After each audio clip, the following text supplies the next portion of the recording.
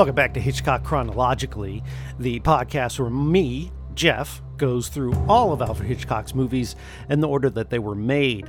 Every Wednesday in the month of 2020, the year of 2021, I'm going to take a look at these movies, and, I'm halfway done, and we're taking a look at Shadow of a Doubt from 1943. And from what I've read, this is Alfred Hitchcock's favorite of his own films.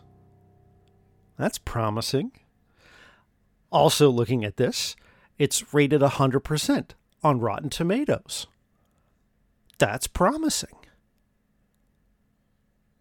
Now, my tone is making it sound like I didn't like this movie. We'll see.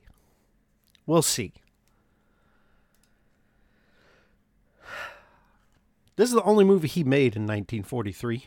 So after this, we jump to 1944 for our next movie. But this one stars Teresa Wright as Charlie Newton and Joseph Cotten as Charlie Oakley. So we have two characters named Charlie. Now, Charlie is the niece of Charlie. You following me? Teresa Wright plays Charlie Newton, who is the niece to Charles Oakley, Uncle Charles. He is the uncle on her mother's side. And the movie opens up with him having some people, he's overseas somewhere, I don't know, but his servant comes into the room and says that there's some men looking for him. And he realizes that they are authorities and it's time for him to leave. And where better to go than to see his sister, played by Patricia Colling, Colling, Collinge, who plays Emma Newton. And about this time, he sends a telegram saying, "Hey, I'm on my way." Well, Charlie Newton, so what we're going to do, we're going to have Charlie and Uncle Charlie, okay? That's how I'm going to refer to him. So Charlie, at this time, says, you know what, she's bored with life. She's basically angsty and depressed, I guess, and decides to, in order to get their life rolling again, shake the cobwebs off, I guess, she says she's going to reach out to her Uncle Charlie, her namesake, and have him come and visit. So as she goes to send this telegram, they receive the telegram that Uncle Charlie's on his way, and she just sees it as a sign of telepathy, that they are spiritually connected to one another. So they show Charlie on the train to the city that the Newtons live in, and he is pretending to be sick. So he's sequestered himself behind some curtains on this train, and he limps off of the train like he's tremendously injured. But as soon as the train pulls away, he walks totally normal and healthy. And young Charlie is glad to see Uncle Charlie. There is, strangely, I don't know if this is how it's shot or what, but the way they embrace each other feels romantic. And there's several scenes like that where it just feels wrong. Now, nothing happens from a incestuous perspective, but it just seems out of place. Now, granted, it was a different time. What do I know? Maybe that's how nieces and uncles who you haven't seen in ages, they act like they know each other so well. But they establish that Uncle Charlie, is pretty absent. They know him to be wealthy, though. He's got quite a bit of money, to the point where he's, young Charlie's dad works at a bank. It's like a teller, though, and says, hey, I'm going to get my money and put it in your bank. It's like 30 grand. But of course, that's 1940s money, which is quite a bit. That's quite a bit now, but it's even more back in 1943. And this is when, so Uncle Charlie has some gifts that he gives away, one of which is a ring with an inscription on it that he didn't realize was there, but he gives it to young Charlie, and she sees it. And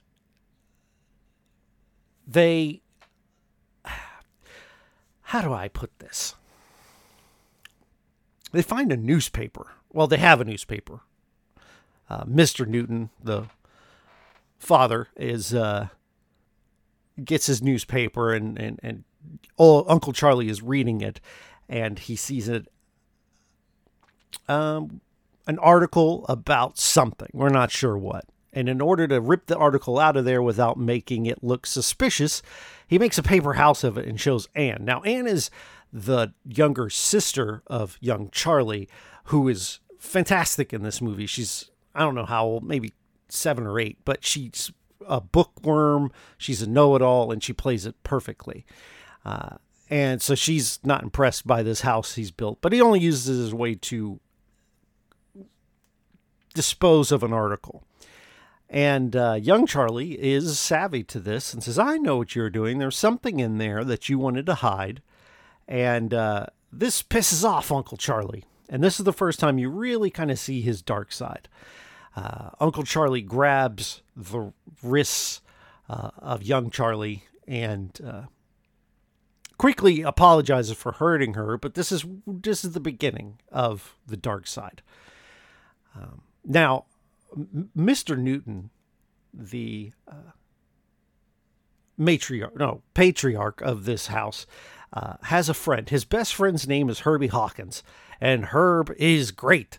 These two have the weirdest relationship where their hobby, the way they unwind, is to discuss different ways to kill each other and get away with it. They're both obsessed with true crime and crime stories, and they argue over whether Sherlock Holmes is really that good of a detective or not. And then they spend a lot of time discussing ways they would kill each other, like best friends tend to do. You can talk all you like about Sherlock Holmes.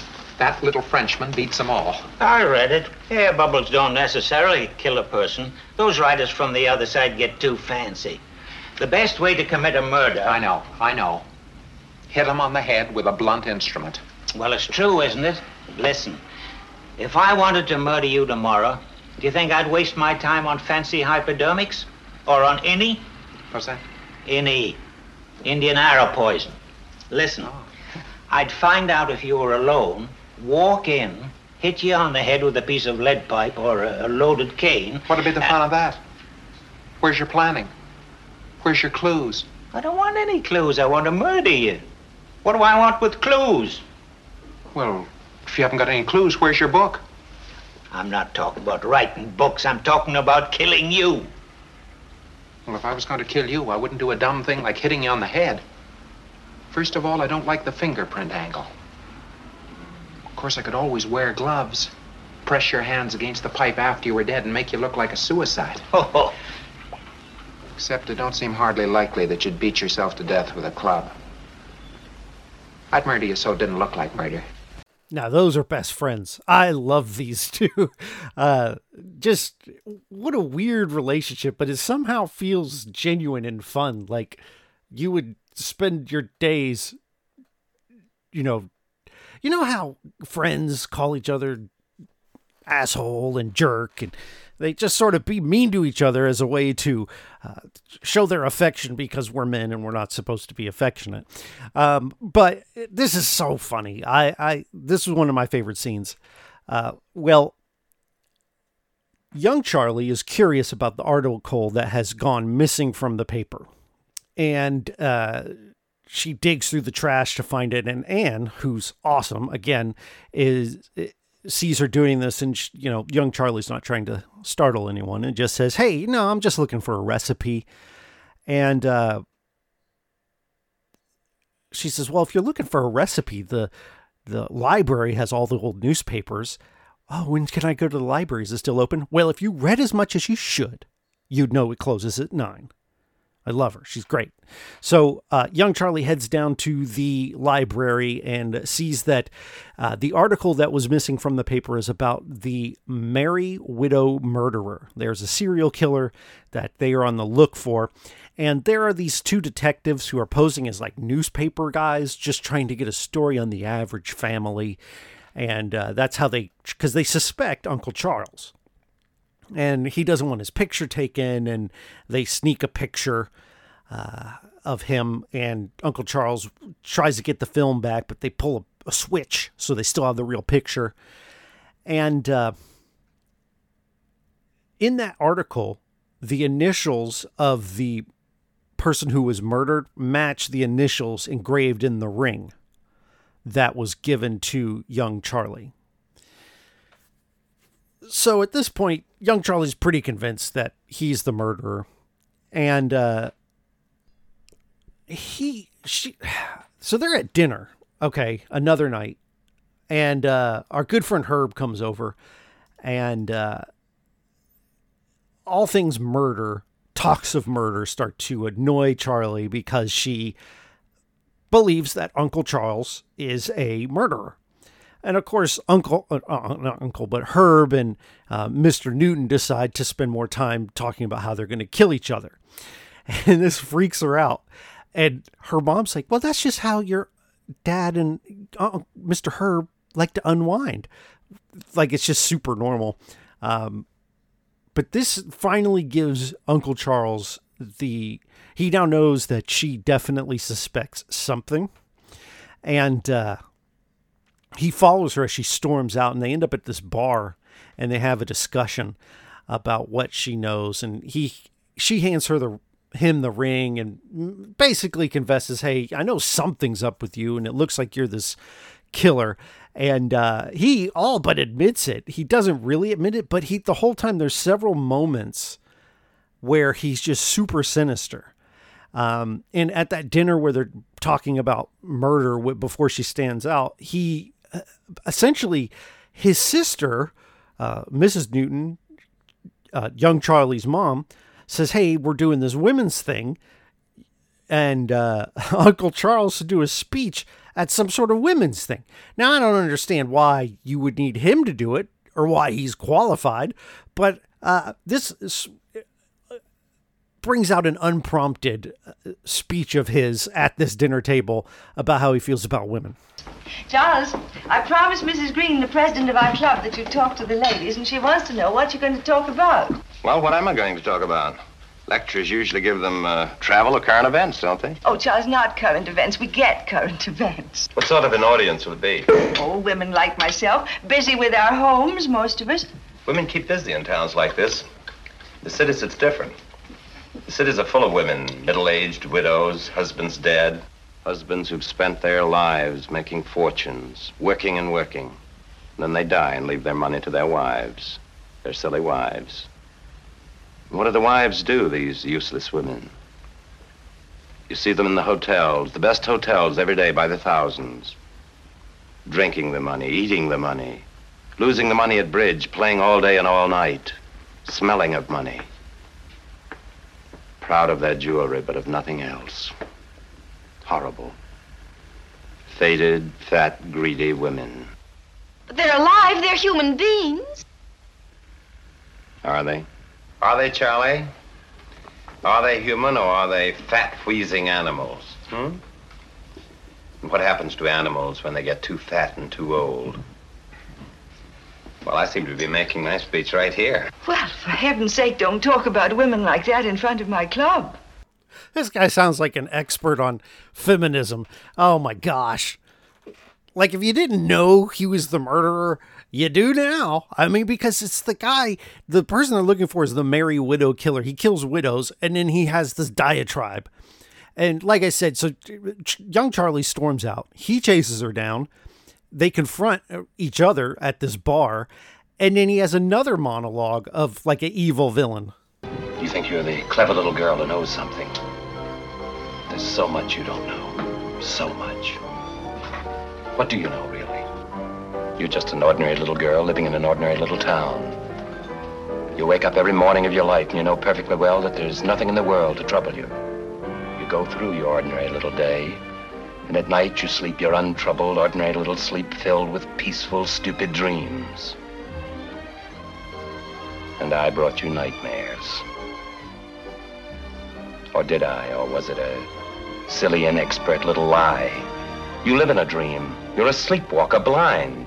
How do you know what the world is like? Do you know the world is a foul sty?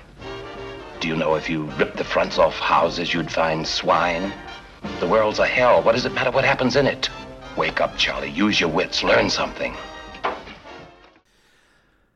So he's a good dude. Well, he's such a good villain. Like the two monologues I played for you, he just delivers them so perfectly, and so sinister in his portrayal. So after this, she tries to get over things. Charlie does. She just sort of resigned to live with the fact that her uncle is this murderer, because she doesn't want to break her mom's heart by sending Uncle Charlie away. And the police come back. Now, there's two detectives, one of which is an older gentleman. The other one is younger and has a romantic interest in young Charlie. They let her know that they have the picture of him, and they're sending it to like some eyewitnesses or whatever to verify whether or not he was the killer. Well, before they even really get a chance to do that, the young detective comes by and says, "Hey, I've got good news. We've caught the person who did the murders. We caught the Merry Widow killer. It was this other suspect we had. And while he was running, he ran into propeller blades." Okay. It chopped them to bits. Wow. They don't show this or anything, but just heck of a story. And since now that this is essentially case closed, our young detective, essentially proclaims his love for Charlie, and they're in the garage, and the door kind of shuts on them and they get stuck inside briefly, but they get out. And the reason that's important is because Uncle Charles is outside, and they say their goodbyes, and Uncle Charles decides that he wants to stay now with this family instead of leave.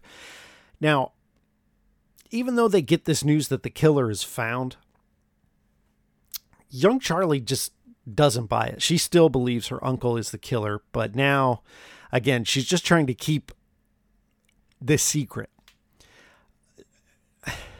And this could have been the end of the movie, right? This could have been Uncle Charlie just kind of lets things go. But he realizes that young Charlie indeed knows he's this murderer, knows he's the Merry Widow killer. And he decides to sabotage some steps out back. And she falls down them and doesn't really get hurt, but he stands by and watches. You get to see him do it. So they don't leave anything to question here. Then it's this time for him to deliver his sexist speech in front of all these women that he was going to deliver.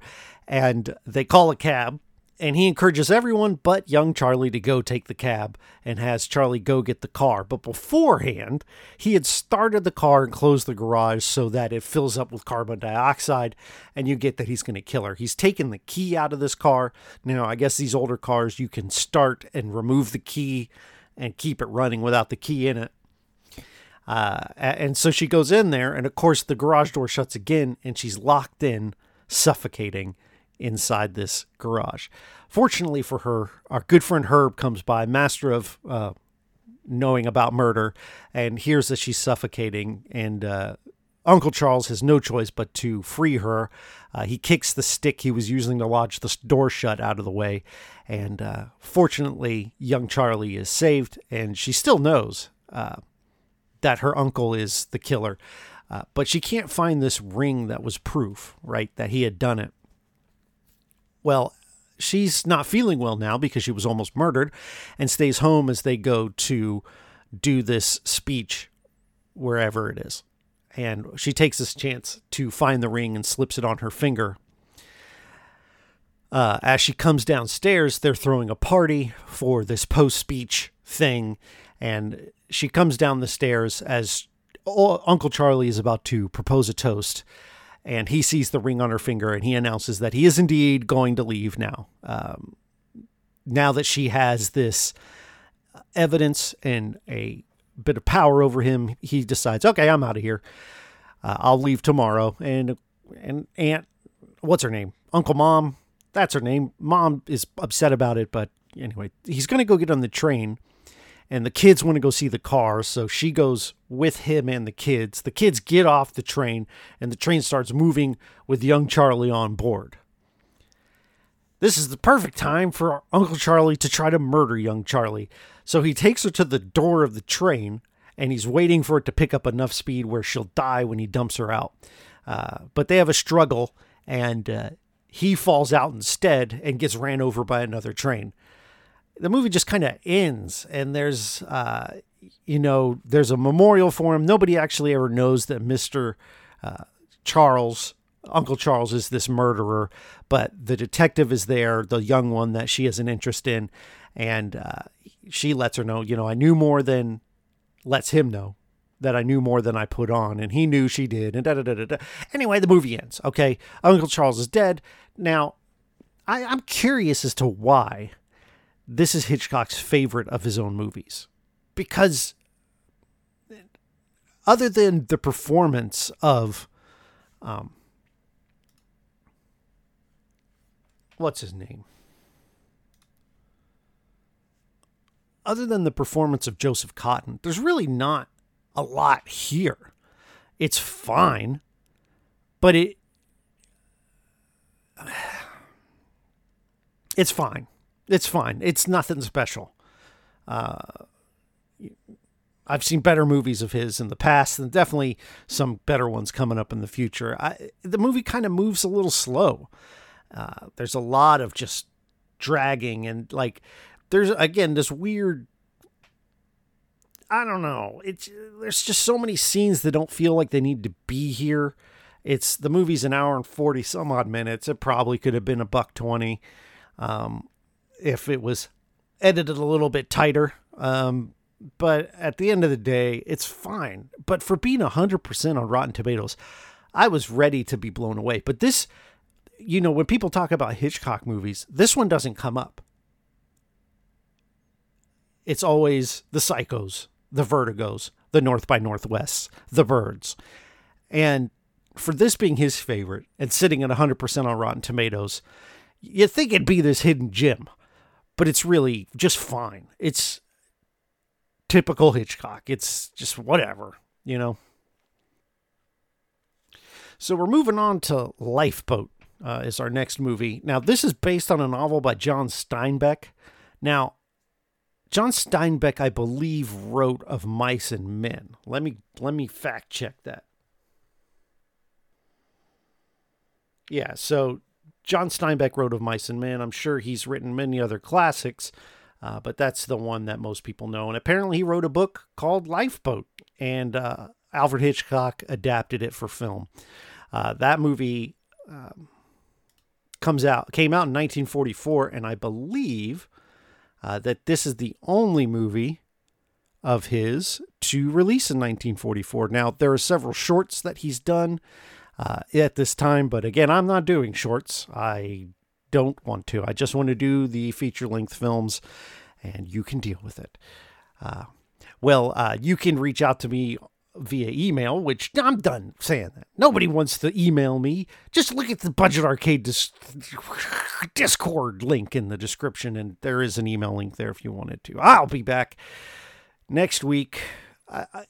You might think I'm losing my enthusiasm a little bit. You might be right. I might be going crazy again.